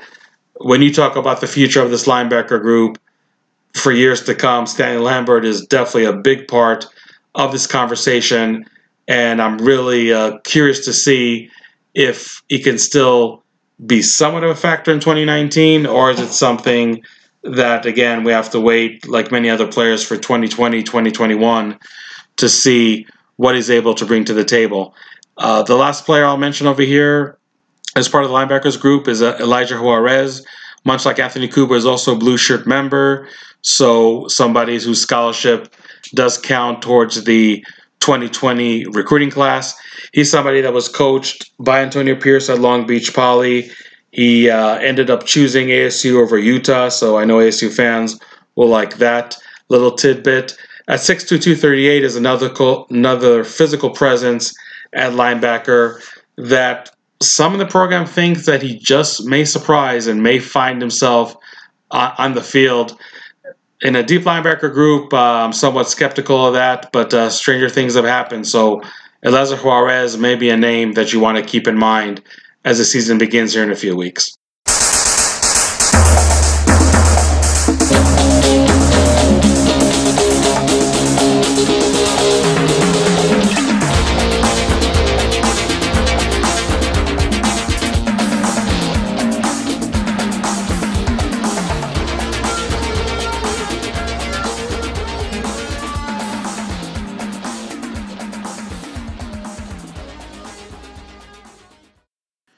We'll end our preview of the Arizona State defense with its defensive back group. And whenever you talk about this unit, the conversation in my mind starts and ends with a pair of cornerbacks who are going to enter 2019 in their 3rd consecutive year as starters. I'm obviously talking about senior Kobe Williams and junior Chase Lucas. I've said many times before that I don't know how many positions in college football are more unforgiving than being a cornerback in the Pac-12, facing some of the most potent offenses in the country every Saturday. And I think that the fact that you have 2 solid cornerbacks with so much experience at your disposal is really a luxury that many, many other teams in the conference would gladly trade places with. So when you look at Chase Lucas, he's somebody that I felt, I don't know if regressed is too strong of a word, but somebody who, after playing cornerback for the very first time ever in the 2017 season, was a second-team All-Pac-12 selection, the only underclassman of that group during that year, and really was poised, I felt, for even a stronger 2018 season because, as we know, the most improvement usually is evident between your freshman and sophomore year. And in 2018, that simply did not happen for Chase Lucas. When I interviewed his position coach, Tony White, months ago, he didn't feel that Chase Lucas regressed. He just felt that he just didn't make as many spectacular plays or especially stood out in 2018, and maybe that gave the perception that he did actually take a step back. I think that Chase Lucas is somebody that may have played the run in 2018 better than he actually defended the pass.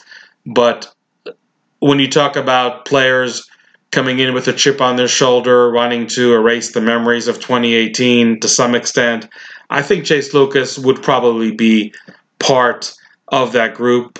Didn't have a bad year statistically wise, 62 tackles, 6 for loss, 2 sacks along with 3 interceptions. Those are pretty good numbers, but I think for somebody that is looking to be a legit prospect for the 2020 NFL Draft as a redshirt junior, Chase Lucas is probably looking for a better year, and I think there's a good chance that he just might achieve that. Kobe Williams, the cornerback starting opposite Chase Lucas, is an absolute rock, not only at this position, but really in the entire defense as a whole.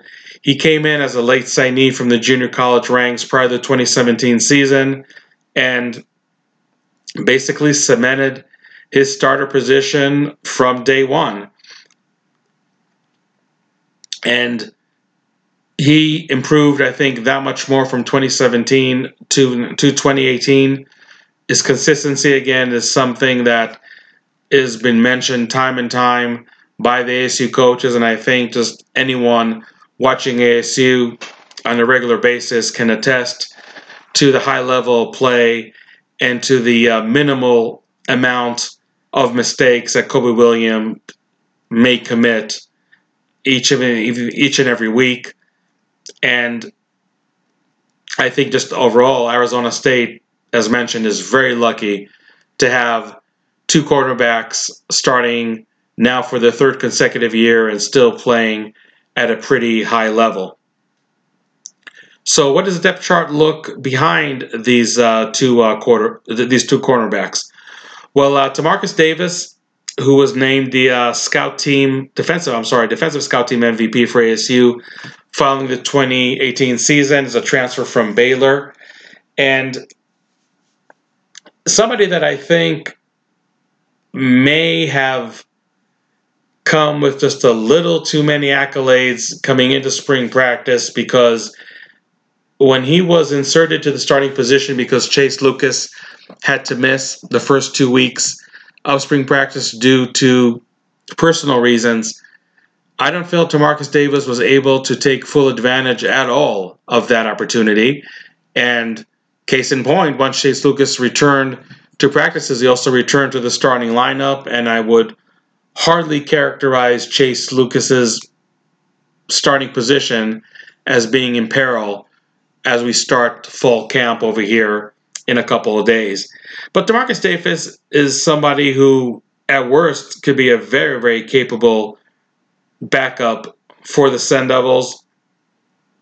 I think he's somebody who plays with an edge that you don't always see cornerbacks play with. Not afraid at all to mix it up. Is very, very athletic, very twitchy, and again, when you talk about some of the players that you may see a whole lot more in 2020 or 2021 than you'll see in 2019.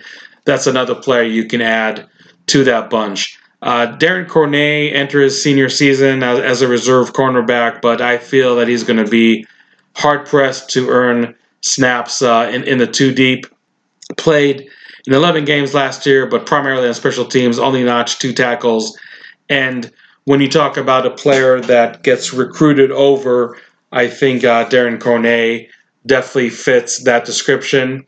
And the 2 players that are definitely in good position to capture his role on the 2 deep are Jordan Clark and Keon Markham. Jordan Clark is the son of 13-year NFL veteran, one-time Pro Bowl pick Ryan Clark. By far one of the premier signings for the Arizona State 2019 class as a 4-star who actually played his high school career at Baton Rouge University Laboratory School.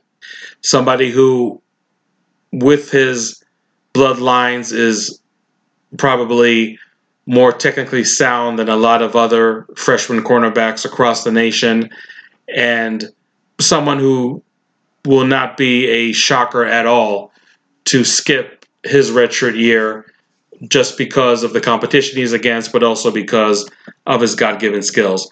Markham, who was actually joined by in the signing class by his twin brother Kejuan, is a player that, much like Kobe Williams, was also coached by Antonio Pierce at Long Beach Poly a couple years ago. He's rated as the number 36 athlete prospect by Rivals, and somebody I think also going to be a contributor, possibly on special teams as well, but really fits that mold of being a taller defensive back standing at 6'2", 195, and even the NFL world, let alone in the college football world, you want to have those taller and more physical cornerbacks at your disposal to deal with wide receivers who stand as tall. And Kean Markham, definitely from a physical standpoint, an athletic standpoint, does fit that bill. For him, it's just a matter of how quickly he can adapt to the college game, adapt to ASU's scheme, and be a part of that two deep. But I think both him and Jordan Clark do have a fair chance, if not a good chance, to skip the redshirt year just because of the depth chart that is present right now at cornerback. Wrapping up our defensive preview, let's talk about the safeties group. And I know I used a few times during this podcast the phrase, one of the most intriguing players on this ASU team. So I'll use it one last time, and that is when talking about Tyler Wiley, who is slated to start at the Tillman safety position. And you talk about an up and down story. Tyler Wiley has been granted a 6-year of eligibility, and that's because last year in fall camp, where he was outstanding at the Tillman safety position, he suffered a broken ankle, which sidelined him for the entire 2018 season. NCAA was able to grant him a waiver, and even during spring practice for the first 6-7 sessions, he was not doing full contact work, and one was wondering what we were able to see from him in spring practice to give you some hope that he could be the player that the coaches always envisioned him to be at the Tillman safety. Well, he did end up taking more than a handful full contact sessions to end spring practice, even had a pick 6 in the spring game, and all in all is slated to be one of the leaders of this defense. Obviously, being an upperclassman and then some, being a 6th year in the program, can really provide a calming effect to an otherwise very young safety position.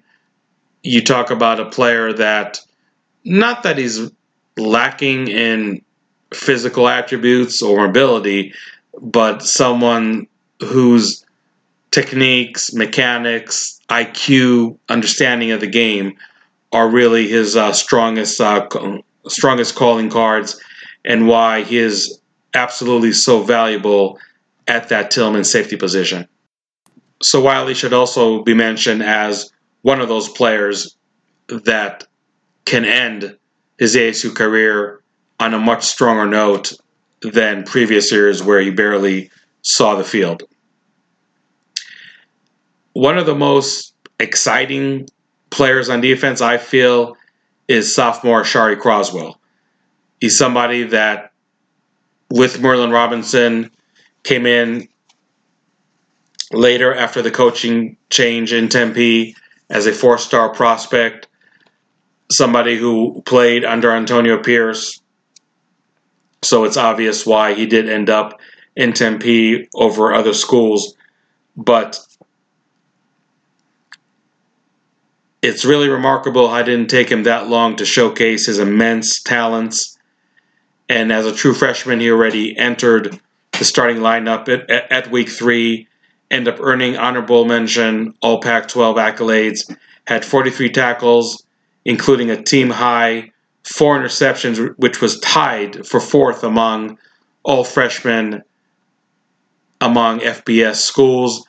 Obviously had the very memorable interception deep into the 4th quarter in the comeback win against Arizona, something that I'm sure is going to hold him near and dear to ASU fans for the rest of the time.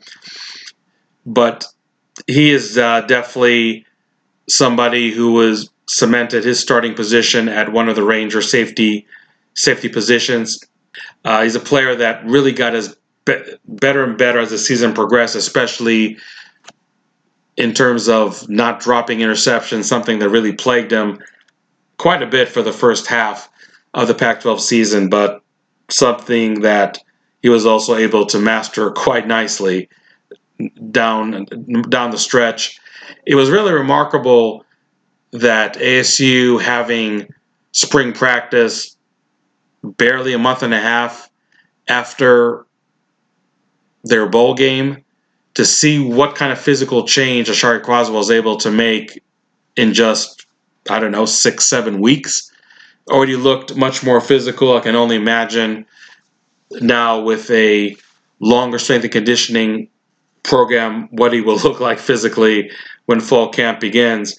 But in terms of a combination of size and speed, I don't think that there's any player on the ASU defense that can top what Croswell can bring to the table in that aspect. And I think he's also somebody that doesn't heavily rely on his God-given talents, which are abundant in his case. He's somebody who really was able to increase his knowledge of the game, which I think manifested itself with the number of interceptions he had down the stretch, and again, putting up a stat that is more than respectable among freshman defensive backs around the country.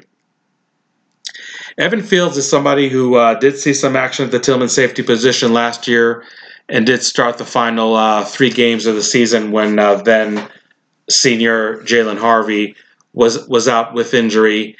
But somebody that is also not able to hang on to that Tillman safety position this year, I think Tyler Wiley is going to start over him. I think that he's a player that wasn't able to fully master the 3-3-5 scheme, and just the fact that somebody like Tyler Wiley is able to do it at a higher level is what is keeping Fields from being a starter in 2019.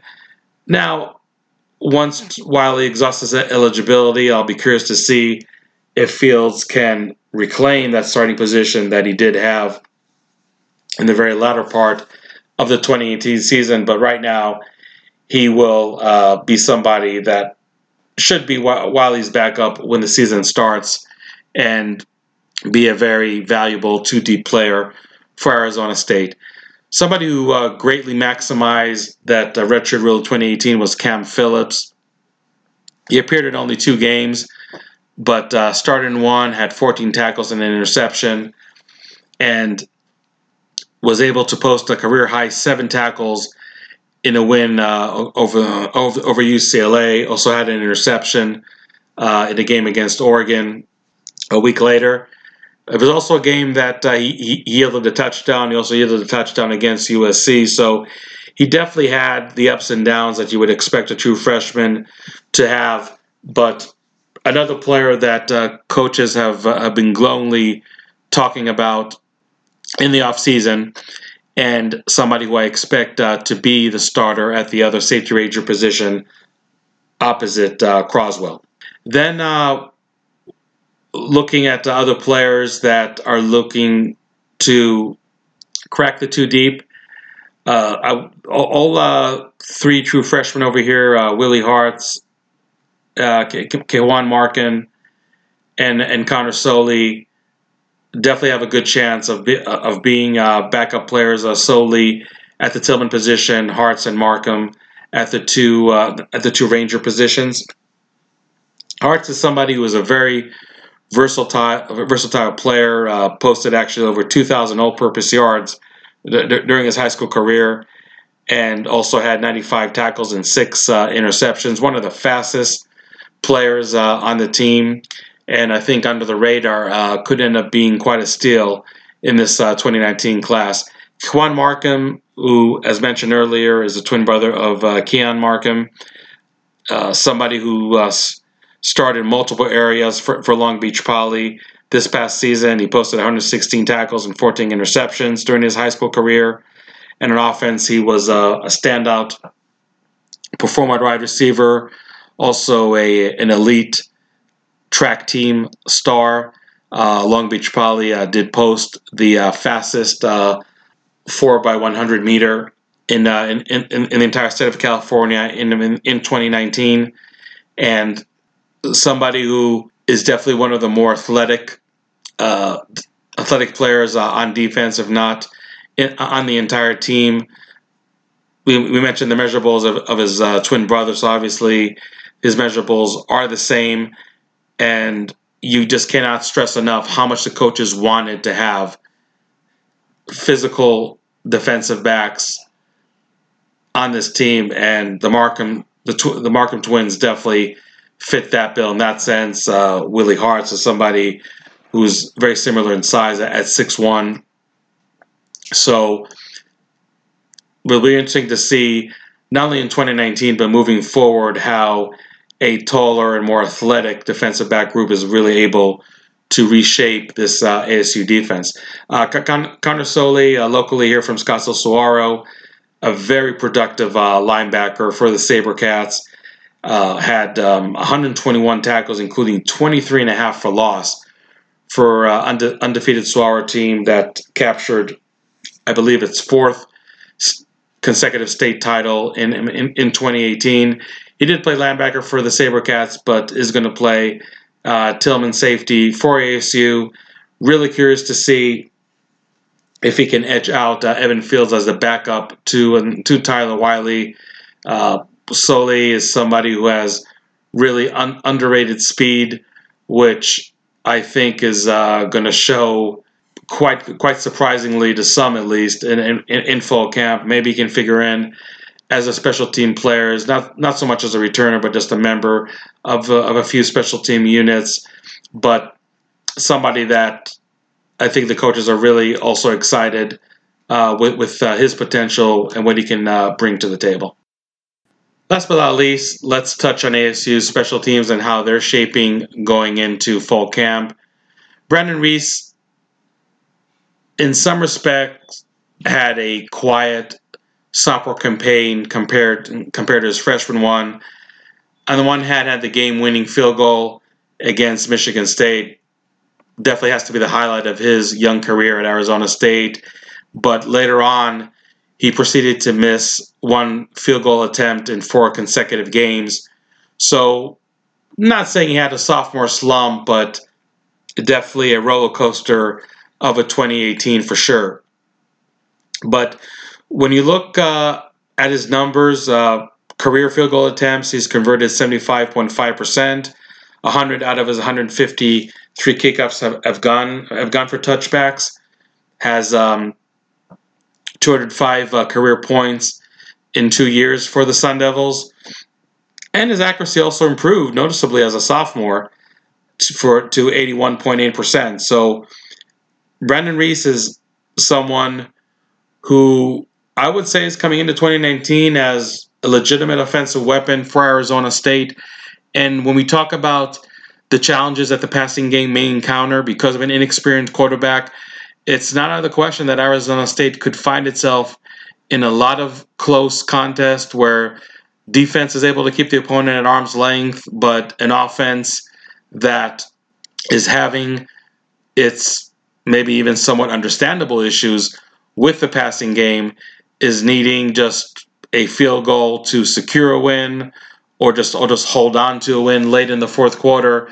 So Brandon Reese, I feel, is definitely going to have a lot of opportunities to be that hero that can come through for the ASU offense and maybe steal a game, if you will, here and there with his field goal kicking abilities. I know that special teams coach Sean Slocum wanted him to improve his physicality. By all accounts, that did take place during the offseason, and that should manifest itself, I think, with a higher touchback percentage. I think that Reese range has been fine.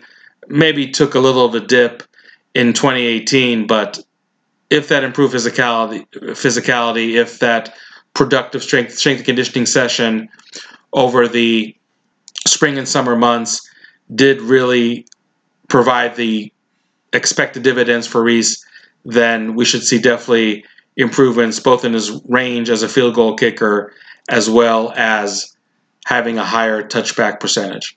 Okay, the last time I'll use one of the most intriguing players on this year's ASU team is going to be the punter, Michael Turk.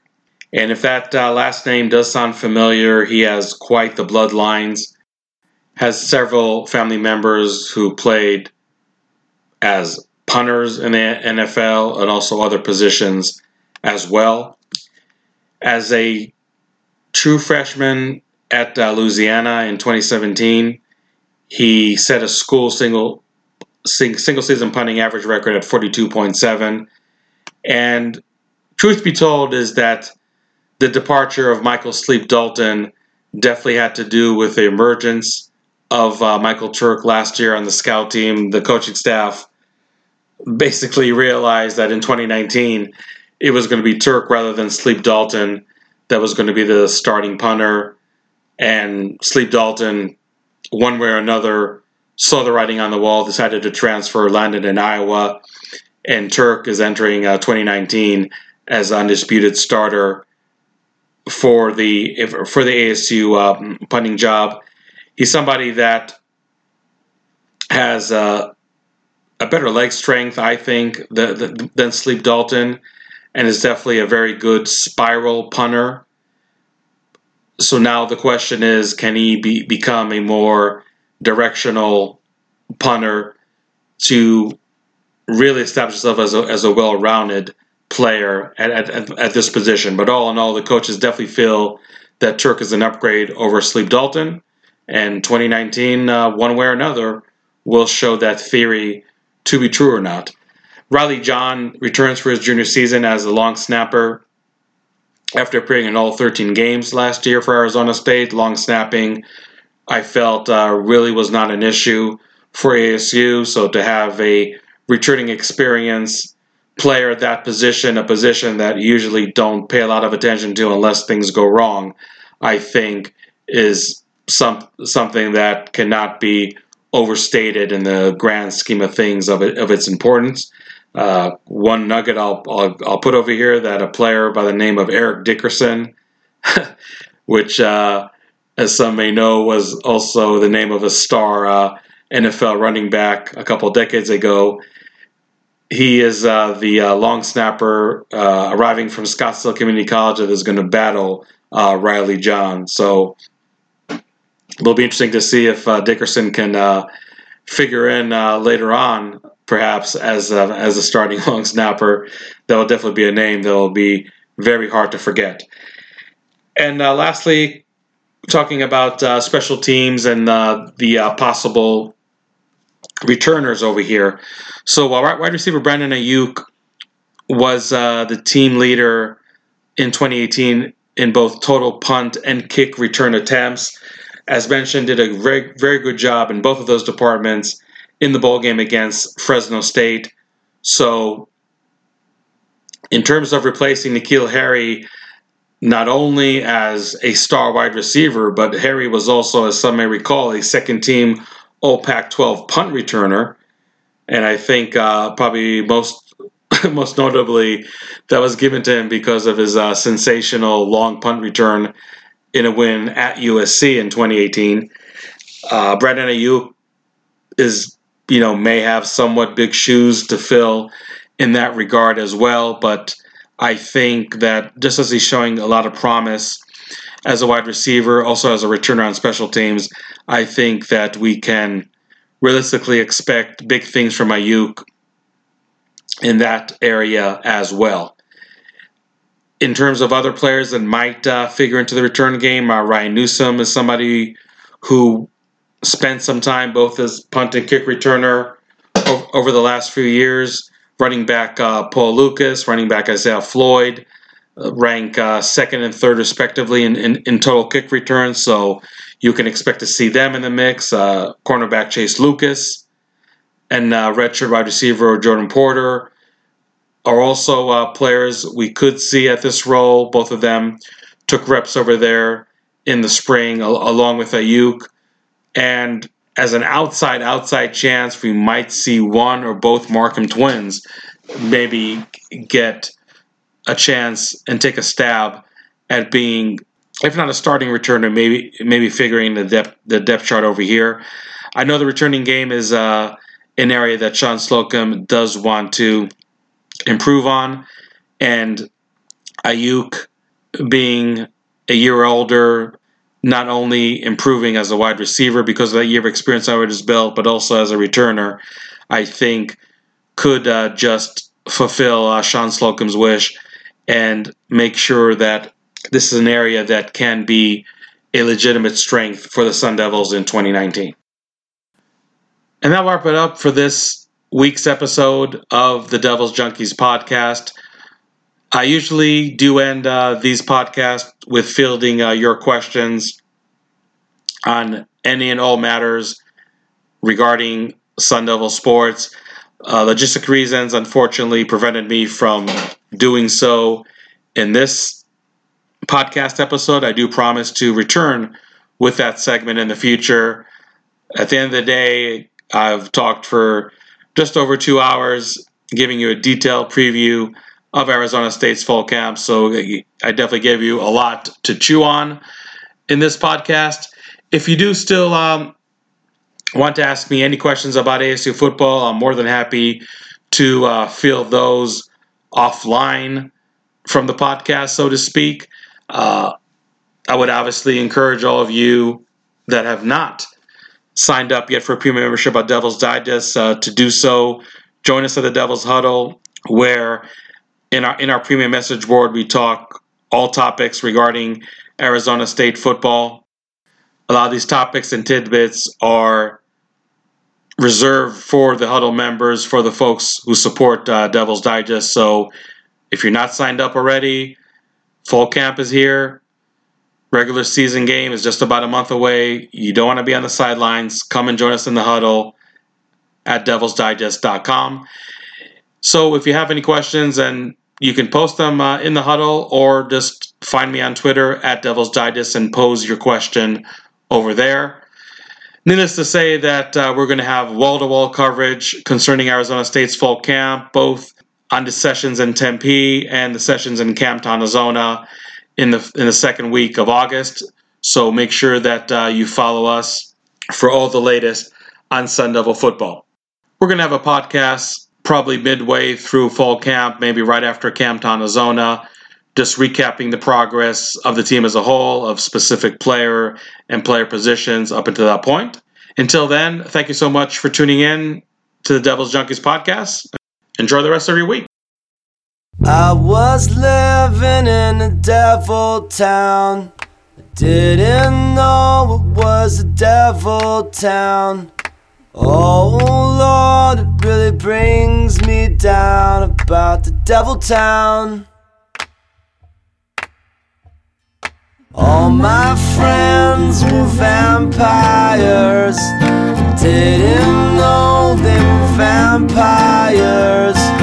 Turns out I was a vampire myself in the devil town.